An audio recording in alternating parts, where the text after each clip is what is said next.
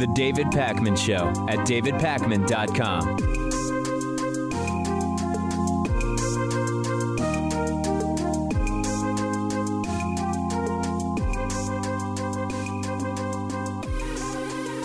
I have good news and bad news to start with today, and they're both the same, depending on your perspective.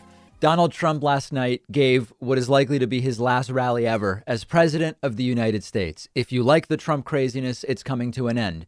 If you dislike it, it's coming to an end. So it's good or bad, depending on your perspective. It was bizarre. It was deranged. It was also really boring, and it took place in Georgia. The point of the rally supposedly was to support the two Republican senators running in today's elections, Kelly Loeffler and David Perdue. But down to every detail, the entire event was a farce. David Perdue couldn't even be at the rally because he's in coronavirus quarantine. Of the nearly 90 minutes that Donald Trump ranted, almost none of it was about the Senate candidates. It was mostly about Trump, much of it telling lie after lie. It is not an exaggeration to say Donald Trump told hundreds of lies during yesterday's rally, insisting he won, at one point simply citing supposed county level vote count numbers from election night, the crowd completely silent for long stretches of the rally. And down to the last element, I mean, even Trump's face, more orange than we've ever seen it despite his pale hands. Every detail could not have been more absurd. And as I like to say, indistinguishable from satire. So let's get right into it. Here is Donald Trump within seconds opening up the rally by lying about the results in Georgia. Well, I want to thank you very much. Hello, Georgia. By the way, there's no way we lost Georgia. There's no way.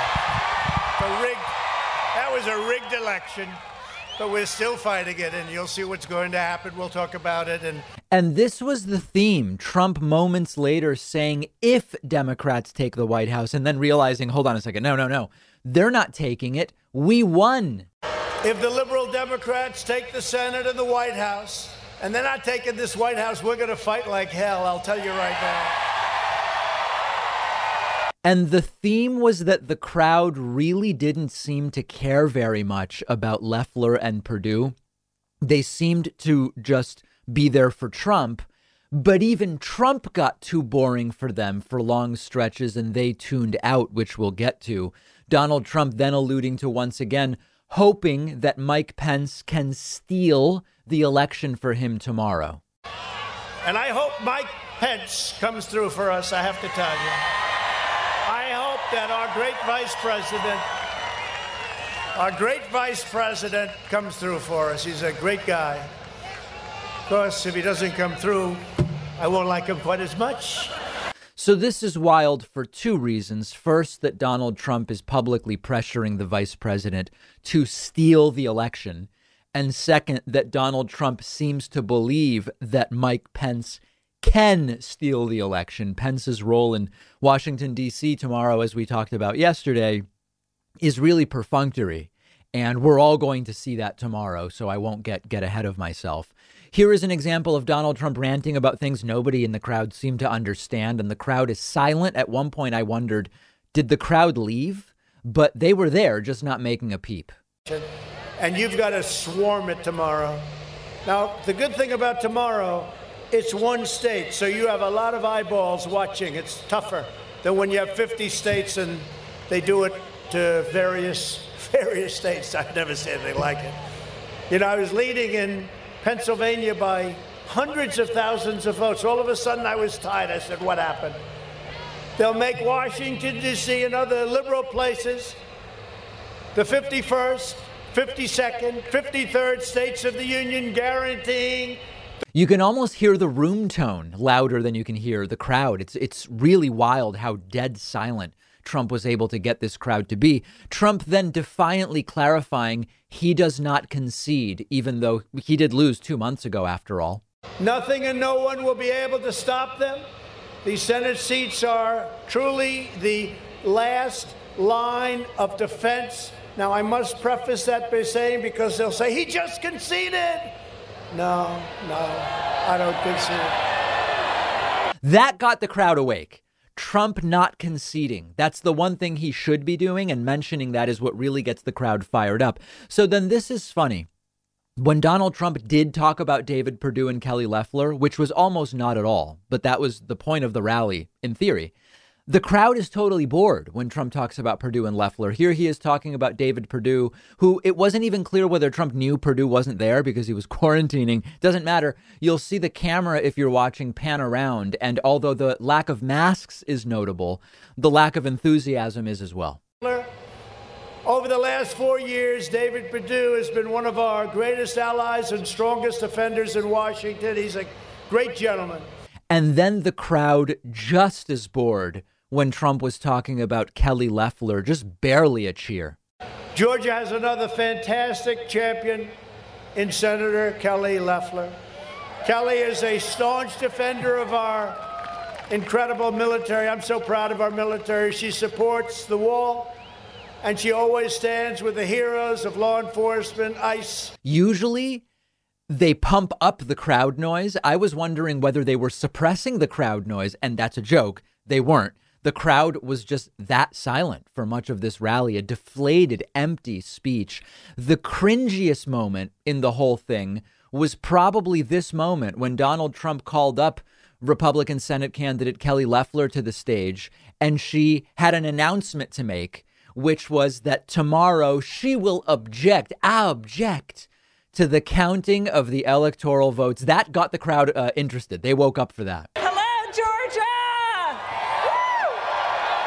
Thank you, Georgia. I have an announcement, Georgia. On January 6th, I will object to the Electoral College vote. That's right. Thank you. What energy, right? I mean, just the energy just oozing off of Kelly Loeffler there, loudly announcing she will also be making a fool out of herself in Washington, D.C. tomorrow. And Trump then seemed to be visibly struggling to get to the end of his speech. You're going to hear him sort of slurring here, mixing up words. The last 20 minutes were just one of the most poorly delivered speeches that I've seen from Trump, and that says a lot. We have all seen what our opponents are capable of doing. I ran 2 elections. I won both of them. Second one, much more successful than the first. But we can't let this happen any longer. On election night, we were leading by so much. We're not going to have that tomorrow. So then this is the part that's really nuts. For about 20 straight minutes, Trump read with terrible inflection and tone alleged voting results from various counties. And here he is wanting to talk about Maricopa County, Arizona, but he's only able to get out the word Mayacopa. And it doesn't even matter because everybody's tuned out by this point anyway. His constituents reported that their earlier in-person ballots may not have been correctly processed or tabulated in Maricopa County officials. Yeah, so this was the part that had the crowd completely checked out, just droning on like this for 20 minutes. Here's another part of it. You could really hear a pin drop in this place. The committee then heard additional testimony concerning voting irregularities during the 2020 general election, including testimony and a real-time test demonstrating serious irregularities with Dominion's voting machines. 3 events discussed at this hearing stand out and require a forensic order of the Dominion voting machines in Georgia to be immediately conducted. The one phrase that woke people back up was Trump mentioning Dominion voting machines. The sycophants have almost been trained in a Pavlovian manner. If you hear Dominion, that you have to react to, but they were really struggling to remain even remotely engaged with Trump droning on and on about votes and ballots. And then during his wind-up sort of crescendo, Trump actually glitches on the word America, and he tries to cover it up by flexing his bicep. We have made America strong again. Look at that arm. Look at that. Trump commonly does this. We saw this dozens and dozens of times during his presidency. When he sort of glitches out during a word, he'll do something physical to distract from it. He'll flex his arm, or he'll slap the lectern a couple of times, or he'll turn to the other side of the audience and say, whoa, hey, how about that? So Trump's final rally, as expected, all about himself. he seemed sort of to try to go through the motions of talking about David Perdue and Kelly Loeffler, but he really couldn't do it. And what he did do is spend a lot of time claiming that he won in November. We are very close to the end. Very, very close. And the next question is, what will Trump do between tomorrow, when the electoral votes are counted, and January 20th, when Joe Biden is sworn in? Will we see him at all? Will he tweet? Will he go crazy tweeting? Will he not tweet at all? We don't know, but you can join me tonight live on YouTube, Twitch, and Facebook for Georgia Senate results, starting somewhere in the 7 p.m. Eastern hour. And then tomorrow at 1 p.m. Eastern, join me live on YouTube, Twitch, and Facebook for the counting of the electoral votes, supposedly the last stand for the Trumpists, tomorrow, 1 p.m. Eastern. Join me tonight and join me tomorrow. All right, this is super interesting, and it's really just a pleasure to watch. One of the most prominent people who plans to formally object, sir, I object to the counting of the electoral votes tomorrow, is Republican Senator Josh Hawley. Because Josh Hawley was, I guess, because he was the first senator to announce he would object, he's received more attention than some other senators who jumped on the bandwagon after the fact. And Josh Hawley went on Fox News yesterday. Good for him. And Brett Baer actually pushed back on the nonsense that Josh Hawley was touting. And Josh Hawley became visibly uncomfortable. He had that look on his face that Tucker Carlson is known for, where it's sort of like a dog hearing your voice out of the answering machine and kind of like a confusion. And when Brett Baer starts pushing back on Josh Hawley gets that look. Here is Brett Baer starting with, what exactly is the point of you objecting tomorrow or, Wednesday? What is the goal of that? Take a listen. So the Supreme Court didn't take up that case either. They did not take up the quick case, the Supreme Court. We've seen courts across the country deal not only with not the standing of different cases, but also the evidence, and some of them Trump judges. I just want to pin you down on what you're trying to do. Are you trying to say that as of January 20th, that President Trump will be president? Well, Brett, that depends on what happens on Wednesday. I mean, this is why we have the debate. No, it doesn't. I mean, the states, the by the Constitution, say they certify the election. They did certify it.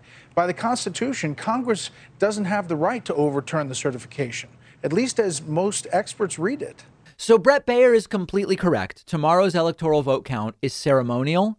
Mike Pence's role is perfunctory. The states have already certified their electoral votes. That's the legally binding piece, state certification. Tomorrow is really ceremonial. And this is where Josh Hawley starts to get a sourpuss look on his face, like he bit into a lemon, and to start to tell some lies. Well, Congress is directed under the 12th Amendment to count the electoral votes. There's a statute that dates back to the 1800s, 19th century, that says that there is a right to object, there's a right to be heard, and there's also a certification process. That's from 1876, Senator, and it's right. the Tilden-Hayes race, in which there were 3 states that did not certify their electors. So Congress was left to come up with this system, this commission, that eventually got to a negotiated grand bargain. But now all of the states have certified their elections as of December 14th, so it doesn't, by constitutional ways, open a door to Congress to overturn that, does it? When Brett Baer knows the example that Hawley is referring to, Hawley realizes, oh no, this is not going to go that well. And Brett Baer is completely correct. What Josh Hawley is referring to is a mechanism that's really in place for when some states have not certified the electoral vote. That's not the case this year. Every state on December 14th. Can you believe it's been a month since that? It feels like days. On December 14th, every state certified the electoral vote. And then listen to Josh Hawley's answer. Well, no, I'm talking about the statute, Brett. There's a statute that governs what Congress does on January the 6th. And it says that we have a vote of certification and that we have the opportunity to debate the results, to certify the results. We count them and then we certify. And my point is, this is my only opportunity during this process to raise an objection and to be heard. I don't have standing to file lawsuits. I'm not a prosecutor anymore. I used to be, but I'm not anymore. I can't investigate claims of voter fraud on my own, but I do have a responsibility in this joint session of Congress to either say I've got no problem with it or I do have a problem with it. And my constituents expect me, and they're right to say, I have a problem. Constituents? Don't you have a responsibility to tell them that it's not going to be President Trump as of January 21st as well? Well, Brett, So there, Josh Hawley kind of admits the truth, which is, this is all I can do. And that's what this is all about. What is there that anyone can do, given that Joe Biden won? And all they can do is virtue signal to Donald Trump that they are trying. So Hawley has definitely, he seemed to be expecting more of a fawning softball interview from Brett Baier. Much of the Fox News audience is furious with Brett Baier for pointing out that Josh Hawley is lying to them after all. You would think that an audience would want to know if an elected official is lying to them. But no, the Fox audience is mad that Brett Baier exposed Josh Hawley's lies, but Hawley's just squirming, and it's fantastic, and it will all be over very soon. I'm still receiving, and we even got some paid super chats during yesterday's Trump rally live stream. I'm still getting messages from people saying, totally seriously, David, don't you realize that by Thursday, Trump will be the official winner and Biden is going to be in handcuffs? Well, listen, I don't even have to argue. We're down to the last 48 hours. Let's wait and see, and we will see very soon. Let me know what you expect tomorrow in Washington, D.C. Let me know via Twitter, where you can find me at @dpacman. The David Pakman Show at davidpakman.com.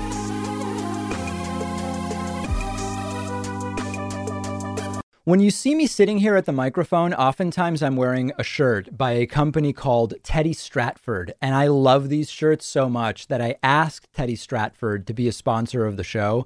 And here's why I like their shirts so much. With other slim fit button-up shirts, you often get this weird looking gap between the buttons where it looks kind of stretched out. But Teddy Stratford actually has a patented zipper that's hidden underneath the buttons, which secures the shirt against your chest so it doesn't look stretched. And most importantly, it just provides a nicer looking fit overall.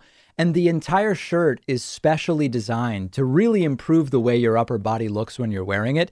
It also has a special type of collar that prevents it from drooping down and spreading open, which is another really great thing about these shirts. All of these things really do a lot to make a big difference when you're looking at a shirt.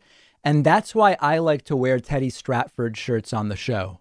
Go check them out at davidpakman.com/Teddy. The link is in the podcast notes, and they'll give you 15% off your first order if you use the coupon code PAKMAN at checkout. That's PAKMAN.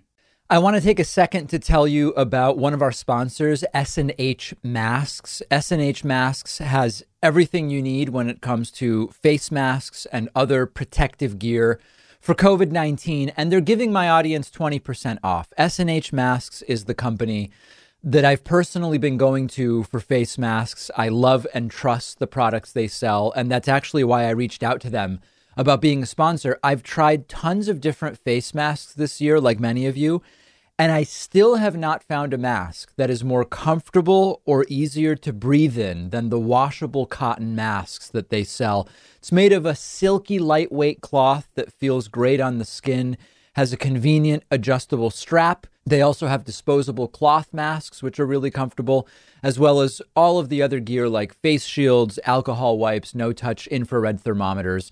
And all of their prices are very reasonable. I also love S&H Masks because they've donated over 60,000 masks to healthcare institutions. They're an excellent company. Shipping is just $5, and shipping is free on orders over $150.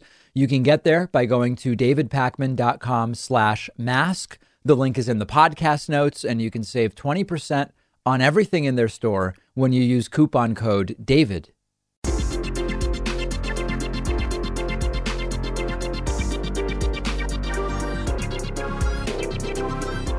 The David Pakman Show at davidpakman.com. So this is just magical. Yesterday, as we already discussed, Donald Trump did what might be his last ever rally as president, and he did it in Dalton, Georgia. And Fox News Channel was on the ground there, and reporter Griff Jenkins was interviewing people. And he starts interviewing some guy with a huge red Stop the Steal hat who apparently had been camping out in a sleeping bag awaiting last night's rally. And as this is going on, there's a guy in a MAGA hat in the background flashing this new white power hand signal with his hand. And I'll explain more about that in a moment. And although it takes about 12 seconds too long, maybe 14 seconds, eventually Fox News makes the decision to just cut the video. And they cut to a shot of the White House in which nothing is going on. And I'll explain to you after we look at the clip how we know that this was definitely an abrupt decision made live. They weren't purposely saying, hey, at this point, we planned to show you what was going on at the White House. It was a decision made on the fly to get the white power symbol off the screen. Take a look and then we'll discuss. And the elections tomorrow, do you care about that? Are you worried about that? Absolutely. I think everybody in the nation should care about it. It's a federal issue in a way, who becomes senators. It's going to have a very big impact on the Senate. I support Senators Perdue and Loeffler. I hope that they are elected. And, you know, if somebody from California can come out here and camp out in 0-degree weather in a sleeping bag on the asphalt, maybe a few more voters from Georgia will find the time to get to the polls. And quickly, Blake, do you believe, since you're worried about the stop the steal in election shenanigans, are you worried about the integrity of the election tomorrow for Loeffler and Perdue? Yeah, absolutely. I'm worried about it. I just hope that the correct actions have been taken to make sure that this time around the ballot custody is safeguarded and there aren't, extra. So after about 14 seconds of that white power sign being held up, they switched to a shot of the White House. Now, we can tell this was a sort of emergency measure, an abrupt, evasive maneuver, because number one, nothing is happening at the White House in the shot. Number two, they keep the White House video up too long to make any visual sense. And number three, if it was on purpose, when news networks switch to a shot of the White House, either the voiceover or a lower third will tell you why we are looking at the White House. Like, for example, they'd switch to a shot of the White House and they would say at the bottom, awaiting Trump departure from White House or something along those lines. So clearly this was like an abrupt attempt to cover the white power hand signal that was taking place during the interview. Now, hilariously, the 12 or 14 seconds it took to put to pull the shot off of the screen, I would love to know what the conversation was in the control room. Oh, no. White power sign. Do we cut it? No. That's too abrupt. Let's just wait and hope the guy takes it down. Oh, no, he's keeping it up. OK, let's cut it. Yeah, but what do we cut to?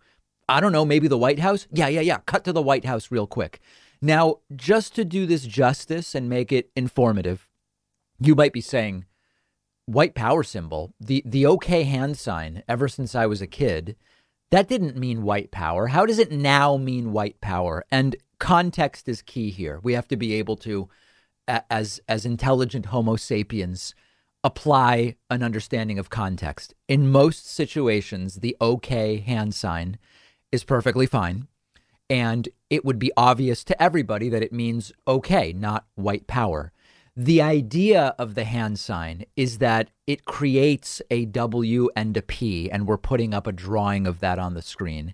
And this dates back to a 2017 hoax from the internet where it was falsely promoted as a symbol of hate. So understand, and a lot of people, if you don't mention this, they get mad. The origins were for an online enclave to pretend that this is a symbol of hate, meaning white power, and that it's not in reality. But then by 2019, it actually lost some of the satire.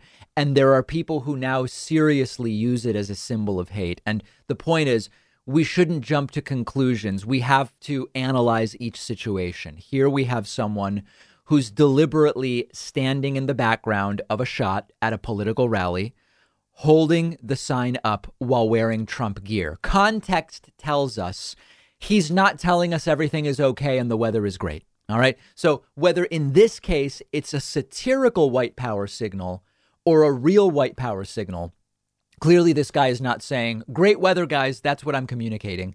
And even Fox News recognized it eventually. I mean, it took them 12 or 14 seconds and they cut away. What an amazing time we live in, isn't it? Let's do a little bit of a, talking sense on vaccination, because the vaccination disinformation that is spreading is absolutely ridiculous. Now, I want to be very clear. This is not a segment to correct medical misinformation about vaccines. Later today, we'll talk to Dr. Eric Topol about the medical aspects of vaccination. We've done that before.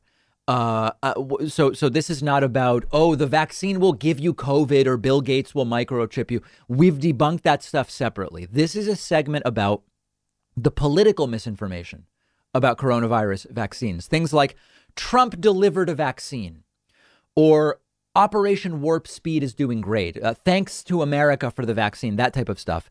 So this is going to be a great opportunity to go over where we are today on vaccination. And the bottom line is the first vaccine to be approved, the Pfizer-BioNTech vaccine, was developed by 2 Turkish immigrants to Germany, in Germany, very early in the pandemic, before Donald Trump did a thing about the coronavirus. It had nothing to do with Trump. It had nothing to do with the Trump administration, period.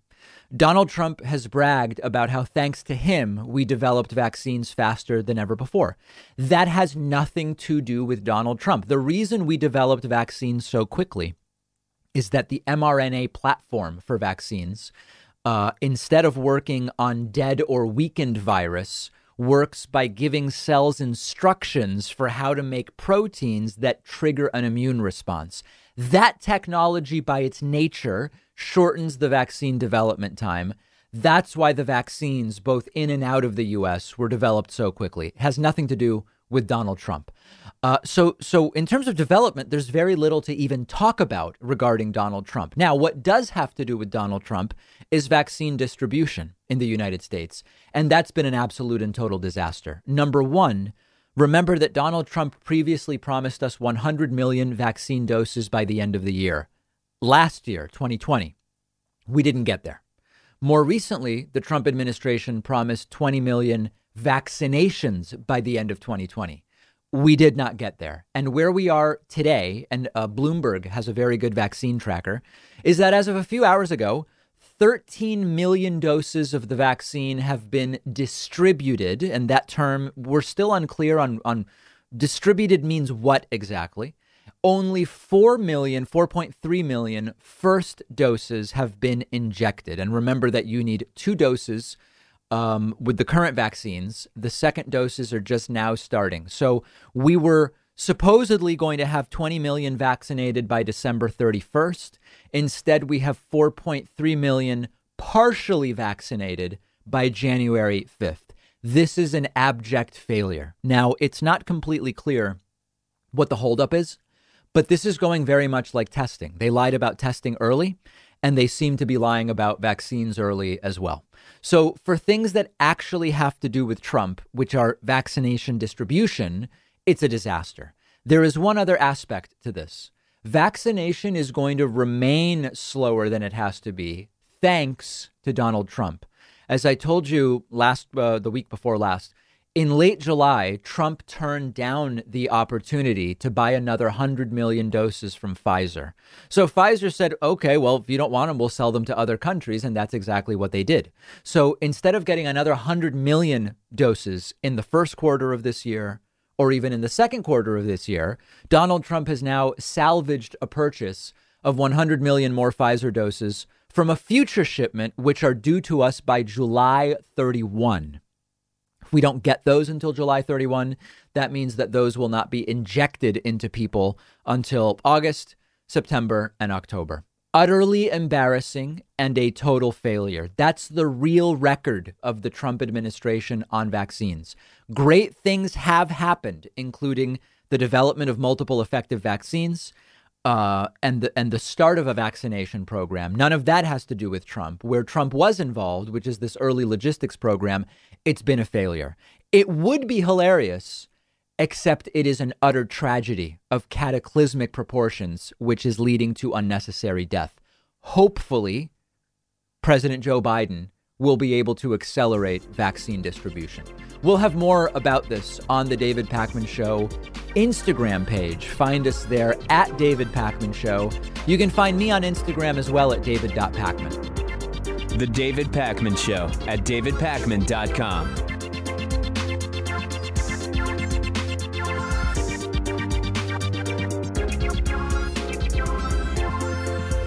If one of your goals for the new year is to cut back on carbs and sugar, check out one of our sponsors, Monk Pack. Monk Pack Keto Granola Bars fill you up and taste like your favorite sweet snacks, but they just have 1 gram of sugar, just 2 grams of net carbs at only 140 calories. They have a soft, chewy texture, and they come in delicious flavors like coconut cocoa chip, peanut butter, and maple pecan or pecan or pecan. It's all of the above, actually.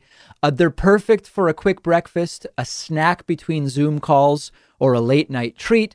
Not only are they keto friendly, they're gluten-free, grain-free, plant-based, no soy, trans fats, or sugar alcohols, no artificial colors. And Monk Pack is so confident in their keto snacks that they back them with a 100% money-back guarantee. Try it for yourself and you'll see how delicious these are. You'll get 20% off when you go to monkpack.com and use coupon code PACMAN. That's MUNKPACK.com. Coupon code PAKMAN. You can find the link in the podcast notes. So it's a new year, and for many people, that means new goals around getting fit or losing weight. And if part of that for you involves a low carb or ketogenic diet, then I have something you will want to check out. It's called So Ketolicious, and they're giving you 20% off. So Ketolicious has perfected ketogenic crusts for baking your favorite foods. They make a delicious keto dessert crust, which comes in a chocolate and vanilla flavor, and it's perfect for making things like pies. They also have a premium keto pizza crust, which I've been using at home to make pizzas, and it's great. It is great to go right out of the freezer, and when you cook it, it doesn't fall apart like a lot of other low-carb crusts do. It's high fat, which is perfect for keto, grain-free, gluten-free, no soy or additives or preservatives or fillers, but most importantly, they just taste great. I can tell you firsthand. Just go to davidpakman.com/pizza. The link is in the podcast notes, and they'll give you 20% off your entire order when you use the coupon code PACMAN.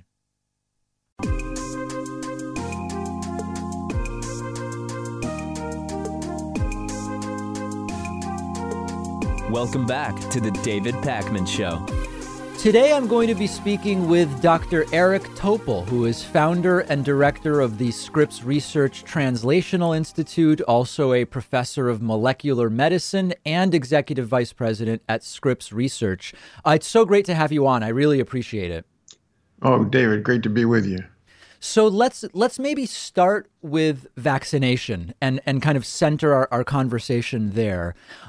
We have currently 2 approved vaccines in the United States under emergency use authorization for coronavirus, the Pfizer-BioNTech vaccine, as well as the Moderna vaccine. There are other vaccines that have started to be approved in other countries, all currently, correct me if I'm wrong, mRNA platform vaccines. There has been much made of the short amount of time it has taken to get these vaccines. This is something that is merely a function of the platform. Is that right? It just takes less time to develop a vaccine under this paradigm. Well, a few things just to clear up there. Yes. So, yes, the mRNA platform did work very quickly within days of having the sequence of the virus that was released from the Chinese scientist in January. Within days, there was already a template for an mRNA vaccine. But there are some other vaccines besides the 2 that you mentioned that have gotten approval on an emergency basis in other countries that are not mRNA. So, for example, the AstraZeneca is an adenovirus vector, not an mRNA.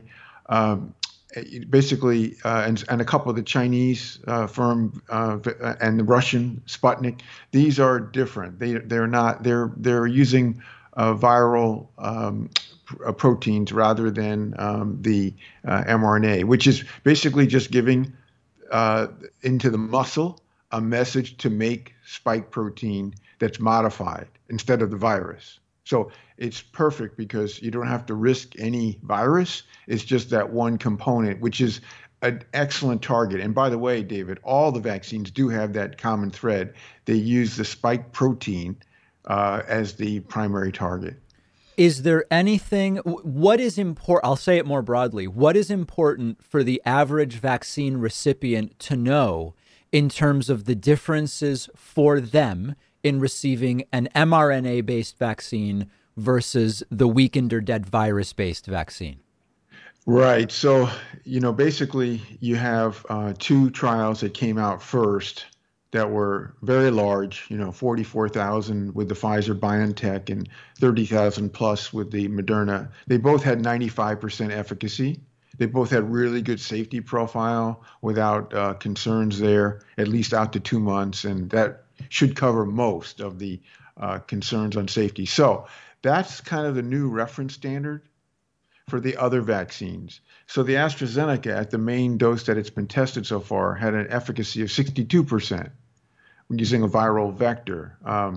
And then others have come in at variable levels, but they haven't had as large trial experience. So what you really want as a vaccinee, a person getting a vaccine, you want to know how high is the efficacy, how well was it tested, was it in really large trials with good follow-up. These are important concerns because we're seeing some reduction in threshold for getting approval because obviously we're in a very dire situation right now. Yeah. When we hear about numbers like 95%, as you are talking about, that would suggest that out of every 20 people that get the vaccine, one will not develop sufficient protection against an infection.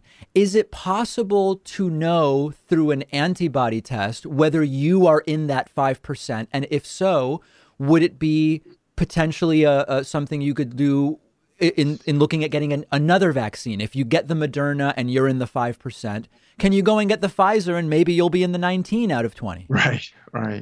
That's a really great question. And actually, I share your interest in having a neutralization antibody test. We don't have one that would tell you for sure that you're protected. Yeah. Because it isn't 100%. In the Moderna trial, which was interesting, for severe infections that would require hospitalization, it was 30 versus 0. So it looked like it was 100%, but those are very small numbers. Yeah. But so one thing is you want to be protected and it's not yes or no. I mean, you want to be protected from, most importantly is severe infections, but you want to be fully protected. There's another layer of concern here that isn't settled, and that is you could get the virus in your upper airway, particularly your nose, nasal lining, mucosa, and you could pass it on without that. This is that term of mucosal immunity or sterilization immunity. And so we don't have a full readout on that yet. We have some encouraging preliminary data. So yes, you're right. If we could find out the people who didn't get the ideal response, you could try another vaccine. That's right. And we don't have any, commercial assay to get the answer to your question, David. I wish we did, because then you would, about 2 weeks or a month after you got your second dose, right, you would get a checkpoint. And then if you weren't high levels of neutralization antibody, you would get another vaccine. That would be the ideal scenario, but nobody's talking about that. You're the first one that's really brought that out. Yeah, and when you start doing the math, if you say, well, what are the odds that if you've got a room of people, I think if I understand the math correctly, if you have a room of 20 people and you vaccinate all of them, there's a 5% chance one has no immunity. And is it correct to say there's a 2.5% chance that 2 of those 20 end up with no immunity? I mean, is the math that simple? Well, it's not quite that precise. The reason is that, these trials were really large, and we're only talking about a tiny subset, right, who were the first ones to cross the line and get infections. So the numbers, as you get much larger, could be different. I mean, this is kind of giving you a ballpark. There were highly significant differences, of course, but it could turn out to be 3% or 7%. We don't know. Okay. There's another part of this story that's interesting to point out, and that is the trials are the ideal experience. That is, they're conducted, rigorously with how the vaccines are given. But in the real world, they may have gotten thawed out early. They may not have, been cared for, the actual glass vials. Vials. Yeah, good. Yeah, thank you. That were not kept in the deep freeze or whatever. So you see, it may be a little different in the real world. It usually isn't better. It's usually a little worse, right? So in terms of, I'll be very transparent. I think the logistical rollout so far has been pretty disastrous. There were promises of 100 million doses in 2020, then promises of 20 million vaccinated. Today, as we talk, we have about 4.5 million first doses that have been given out, with question marks around how much, if any, immunity you get from the first dose. It seems it's probably some, but we don't really know, and the vaccine makers are being careful to say it's not been tested. At what level do you believe we are going to start to see, and you can answer either or both, deaths and or cases noticeably pulled down by vaccination? Right. Well, it has been a terrible shortfall so far, as you aptly point out, David. We were expecting at least 20 million people to have had their first dose in December. Right. And we're not even quite at 5 million yet. So there is an issue, of course, that their vaccines have largely been delivered. That is, there's close to 20 million out there now, but they're just not getting in people's arms, shots. Now, to get this herd immunity, which is the only way to get to herd immunity, not through natural infections, through vaccines, we need to get, at least approximately 70% of people. But the good part in the United States, if there is a good thing here, is that we let this virus go with rampant spread. And so we have at least 60 to 70 million people who have natural infection-induced immune response. So you believe that's important now. So that's about 3x the official cases. You believe the real infection rate is about 3 times the official 20 million or so. That's right. It was just published today, actually, just before we got together in JAMA Network Open, that it's at least 3.2x of the number. So we are 20 million. So we're at about 65 million based on all the studies. So the point here is that we could get there faster. Go back to your really great question about what if we had a neutralization antibody to the virus, to the spike protein.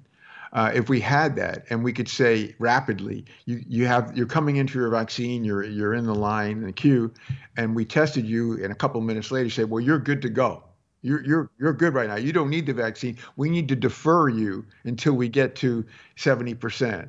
Now, if we could tap into that 60 plus 65 million people, we can get there a lot faster. But if we don't do that, we're looking at third quarter at best. That means we got to get to 2 to 3 million vaccine people a day. A day, right. Plus getting them all a second dose. Now, the J&J vaccine, which is the Janssen's coming out, perhaps early February, even later this month.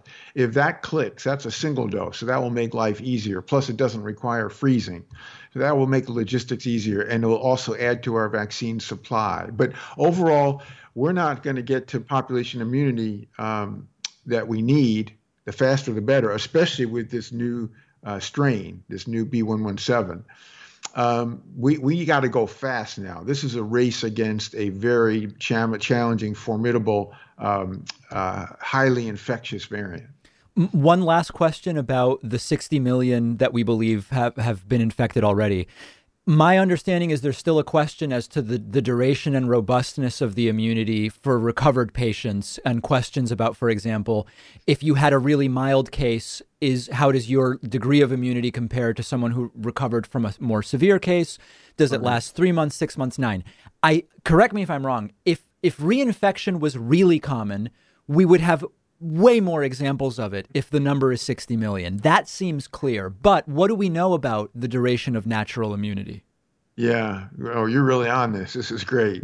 So the reinfection story, in the world, we have like 35 documented cases by genomics that you sequence the virus in the first infection. Second, they're very different. We know that it was a reinfection. There's probably considerably more than that. But if you think about the world number of infections, it's really low. That bespeaks the issue that natural immune response to an infection is quite good. Okay, so the interesting thing is the vaccine is what we've written about as superhuman. That is, it's even better. What I mean by that is the average person, now that we've looked out long enough, has at least 8 or 9 months of protection, at least. Okay. Maybe even years, but at least 8 or 9 months. Now, remember, you pointed out 5% of people with the vaccine don't have an ideal response, let's say. With the natural response, it's more than that. It could be 10%, could be 12. It's more, because a vaccine gets a much higher level of these neutralizing antibodies, which is the precious response that drives your protection. No less, T cells and other, response that's part of the protection. But most of it's the neutralizing antibodies. So to answer your question, I think what we can say is, if you have a neutralizing antibody, if it's still there at good levels, you're good to be deferred. I mean, you don't need a vaccine right now. We need that for other people to get us to this, because we are unfortunately going to face a vaccine shortage. Unlike Israel, which is the lead, the pace setter, they're going to have enough vaccines. They order early. They have a supply. They have enough vaccines for everybody. Yeah, I believe they're at 14% already. Yeah, actually, that was as of the 3rd. As of today, they're going at least 1.5% a day. So they're probably at least 16%. They've now have all the vaccines they need to get everybody vaccinated who's willing, which is most people, of course, there. Unlike what we have, which is some hesitancy, resistance, anti-vaxxers.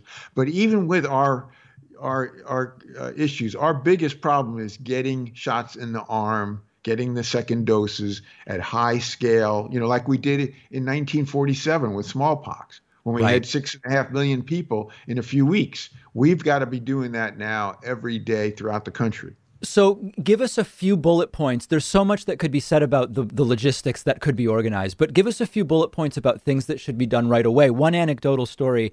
My stepmom works in healthcare, but not as a direct provider. She works for a company that in sort of management, I guess you would say. And she got a call on January 1st saying, listen, we got vaccines for the first responders.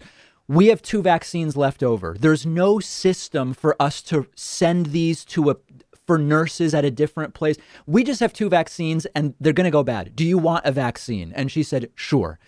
That multiplied by 100 million, it seems inconceivably chaotic. So, what are the logistical things that need to happen here? Right. Well, it is crazy that we're not just trying to do everything we can to get vaccines into people. And so we waste, a lot of shots.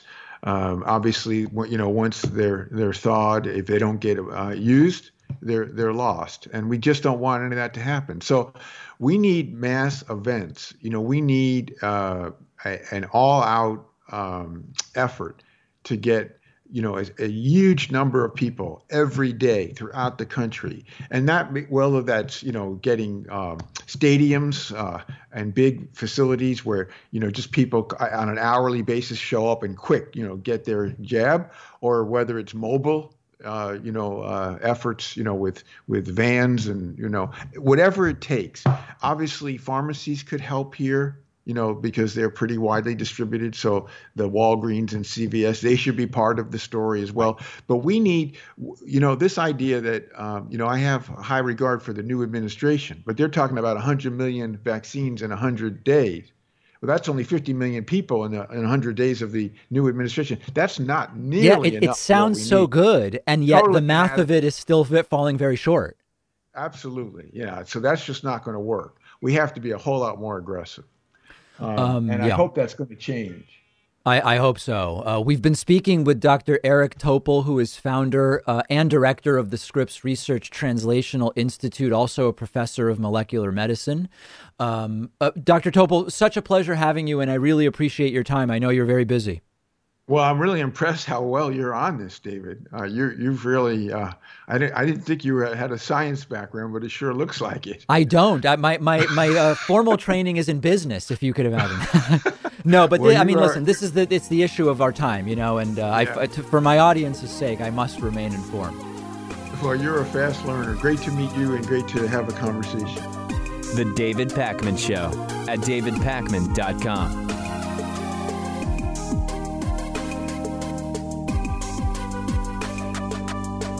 One of our sponsors today is Helix Sleep, and it's a sponsor I'm thrilled about because I sleep on a Helix mattress at home, and it's just the perfect mattress. One of the best things about Helix is You don't have to guess which mattress do I need, which one will be good for me.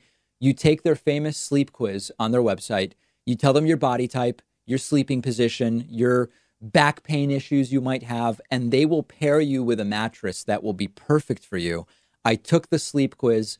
The mattress they suggested was exactly what I needed. I often get too hot at night. The mattress keeps me cool. It's not too soft. It's not too firm. The texture is right. And I've just been getting way better sleep. You only buy a mattress every decade or so. Don't get stuck with something that's not perfect for you. And all Helix mattresses come with a 10-year warranty, and they'll even come to your house and pick it up within 100 days if you don't love it. But I think you will. All of my viewers will get up to $200 off your order, and you'll get 2 super premium pillows for free when you go to helixsleep.com/Pacman. That's HELIX sleep.com/PAKMAN. You can also find the link in the podcast notes for this episode. The David Pakman Show at davidpakman.com. So yesterday we played clips for you of this absolutely ridiculous phone call that Donald Trump made to the Georgia Secretary of State, asking them to find 11,780 votes and then saying, come on, guys, I just need 11,000 votes to win Georgia. And certainly that call is impeachable. Donald Trump should be impeached for that. He's not going to be, I don't think anyway. He could be impeached after leaving office, but it doesn't seem that there is a political desire for impeachment. But one of the very interesting things that has come out of it is that Georgia Secretary of State Brad Raffensperger, who was on that call, he was the one being pressured, and he is a Republican, being pressured to find a way to give Donald Trump the state of Georgia. He said, it's unlikely we would investigate or investigate criminally or ask criminal charges to be brought because we have a conflict of interest. We were involved in the call, but it is certainly something, criminal investigation and possibly even charges, that an Atlanta area district attorney could do. And this is, once again, it's just the tip of the iceberg of what we may see once Donald Trump is out of office. And of course, this should be investigated. Here is the Georgia Secretary of State, Republican Brad Raffensperger, explaining, since he's involved in this, he really shouldn't be part of the investigation. And he's right about that, but says that there are others, including the Atlanta area district attorney, that might be the right outfit to investigate. David Worley, a Democratic member of the state election board, which you chair, has asked you to open an investigation into the call. Will you open that investigation? I believe that because I had a conversation with the president. Also, he had a conversation with our chief investigator after we did the signature match audit of Cobb County last week. There may be a conflict of interest. I understand that the Fulton County District Attorney wants to look at it. Maybe that's the appropriate venue for it to go. So the first question, and we'll go through this sequentially, the first question is, what crimes might Trump have committed here? And it's actually a long list. And I'm not saying Trump will face charges. I'm saying the list of possible crimes is long. Federal laws against solicitation of election fraud, I would argue, were broken. To prove it, you need to know intent. But that is hard to prove. But just because something can't be proven in court doesn't mean that, colloquially speaking, you and I can't say, yeah, Trump did that. Federal laws against conspiracy to intimidate, threaten, injure, or oppress any person of rights secured by the Constitution. Georgia state law against solicitation of election fraud arguably was broken. And Georgia state law against willfully tampering with an elector list, voter certificate, ballot box, voting machine, tabulating equipment, or to solicit others to commit such tampering. So, as I told you before, with other Trump investigations, I don't think this is going to go very far, but it may be yet another thorn in Trump's side once he leaves office. I think the most realistic scenario is not Trump ever gets perp walked in handcuffs, not Trump is even ever criminally charged with anything. I think the most likely scenario, if I'm being just, not hyperbolic, but sort of conservative in my thinking with you, is there will be investigations into Trump and his organization that will be a thorn in Trump's side for years to come. Now, another interesting aspect of this Why was the call recorded to begin with? We know now that the Georgia officials on the call did the recording, and they did it because of their knowledge that Donald Trump previously has lied about the content of phone calls. So the recording was almost like an insurance policy for them, assuming Trump would later lie about what was said. They wanted a record to be able to say, here's what was actually said. So it's all completely embarrassing. And, you know, if only we could have seen this coming, right? Like if back in 2016, when we were all sounding the alarm, and unfortunately there were some on the left and right who were saying, it won't be that bad. Trump for 4 years might even get us a true progressive in 2020 that we would all be happy with. Trump will shake things up. He'll sort of bring a different approach. It has certainly been different. There's no doubt about that. But it has been an absolute and complete disaster, regularly attacking in authoritarian fashion multiple, endless aspects of our democratic systems. And undoubtedly, Trump should be impeached after the fact for this. There's no question whatsoever on the merits. Whether he will or won't be, I don't know. Is it even worth doing? I mean, listen, as I said before, there is a duty to impeach if you believe an impeachable action has taken place. And we sort of have to separate the potential outcome, which is not going to be very much, from the duty to do what is right, as Congress is supposed to do. But I at this point, we're at a loss, and it's simply an emergency to get rid of this guy. We're down to 15 days. We are down to the last 15 days. Different people handle loss differently. There are sore losers. There are angry losers. There are depressive losers. There are narcissists who tend to go more in the direction of, I didn't want to win anyway. There's a really broad range of reaction to loss, and it often changes over time. We are seeing something really interesting on Fox News, which is that suddenly they are all about their feelings and the feelings of conservatives and the feelings of Trumpists, how everybody feels about the election numbers, how everybody feels about the election results, how some of their feelings are now hurt by what has taken place. And you've got to see some of these examples. Here is one from Fox and Friends yesterday morning, where Ainsley Earhardt, one of the hosts, says, you know, staunch conservatives, they feel defeated. They has a sad, for lack of a better term. Take a listen. Well, I think people who are staunch conservatives in our country just feel so defeated because of this election. They do feel like it was rigged. And then to see what's happening in Georgia, that the Democrats could have the House, Democrats could have the Senate, and then the presidency. And that's the danger. Did you hear that? It's disheartening for staunch conservatives that they lost. Where was this understanding back in 2008? Where was this understanding back in 2012? I don't recall it from these same people. Now, part of the irony of all this is that the right has this idea of the facts don't care about your feelings. That's a meme that they love pushing onto the left. And now they all need time, and we need to be careful with their feelings because they are fragile and disheartened by what they are seeing. Here's another, while, by the way, advocating for the essentially for the setting aside of the actual results because they just feel bad about it. Here's another one from yesterday on Fox. This is Senator Ron Johnson, who says, we can't just ignore the concerns and suspicions from right wingers. I guess because there are concerns and suspicions. What, we hold up Joe Biden's inauguration? Check this out. Absent proof, absent evidence, Republican Senator Ron Johnson says we can't just dismiss the concerns of people here. From my standpoint, we simply cannot dismiss the concerns of tens of millions of Americans that have suspicions. Wow. We've got to be careful, guys. The suspicions and concerns of these Americans who have fallen for Donald Trump's bogus claims about voter fraud, they need to be babied because they feel bad and they want to put aside the results of the election. It's just absolutely wacky. And here's the cherry on top in this last clip.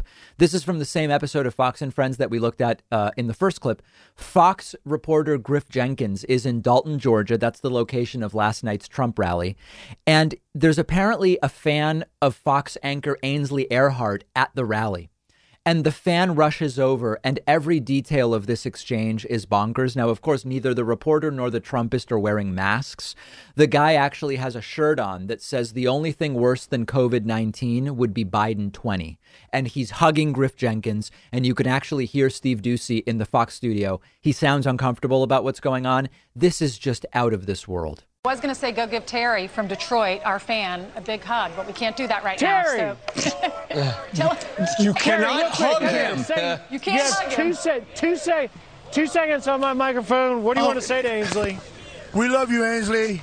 Terry, I love Terry. I want to talk to you. You came from Detroit. God bless America and God bless the president. She said she loves you too, and she can't believe you came from Detroit. Why did you come from Detroit? Because I love the president. We want to back him 100%. All right. Thank you, Terry. Look at that T-shirt. What does this T-shirt say? No, Terry, what's your T-shirt say? The only thing worse than COVID-19 would be Biden 20. So, and that's the truth. Thank you so much, guys. That's the truth. God bless you, Terry. There you go. Thank you, Griff. We love Trump. All right, Brian Existing, back to you. All right, let's bring it. They're doing this stuff with smiles on their faces, if you can imagine that. It is another country out there. Holy COVID, my friends, is my only reaction. What are these people going to do when former Vice President and now President-elect Joe Biden is sworn in? There are some who say it's going to be violence. Others say it will be dejection and evaporation into the ether. I don't know the answer, but it's certainly scary. We have a voicemail number, and that number is 2192-DAVID-P. Here's something I've actually heard from a bunch of people about mask wearing. Listen to this. Hey, David. So everybody who works in my office takes the coronavirus pandemic seriously when they're outside the office. But then once we get inside, they all take their masks off. They're not worried about social distancing or anything like that. And I'm the only one who keeps my mask on, keeps hand sanitizing, you know. How bad do you think that this false sense of safety has contributed to the coronavirus spread? Hugely. And I've heard from other people. I'm really good with my mask. It's mostly red states. I'm pretty sure that in blue states, every place says you've got to have a mask on at a place of work indoors.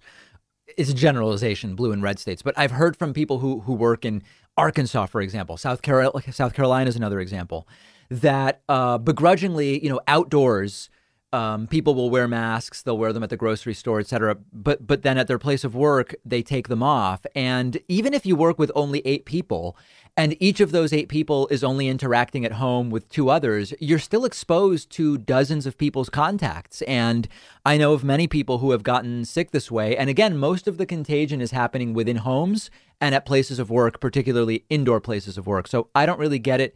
To me, the outdoor is less of a priority. I'm still doing it because I'm a team player, but the indoor, particularly when you're at work all day with people, when we know the longer you're around people, the more likely a contagion event is to take place. I really don't get it. At this point, I'm sort of beyond trying to understand the logic that folks are applying to when they do and don't wear masks. I'm sort of at a loss, but I've heard that from many people.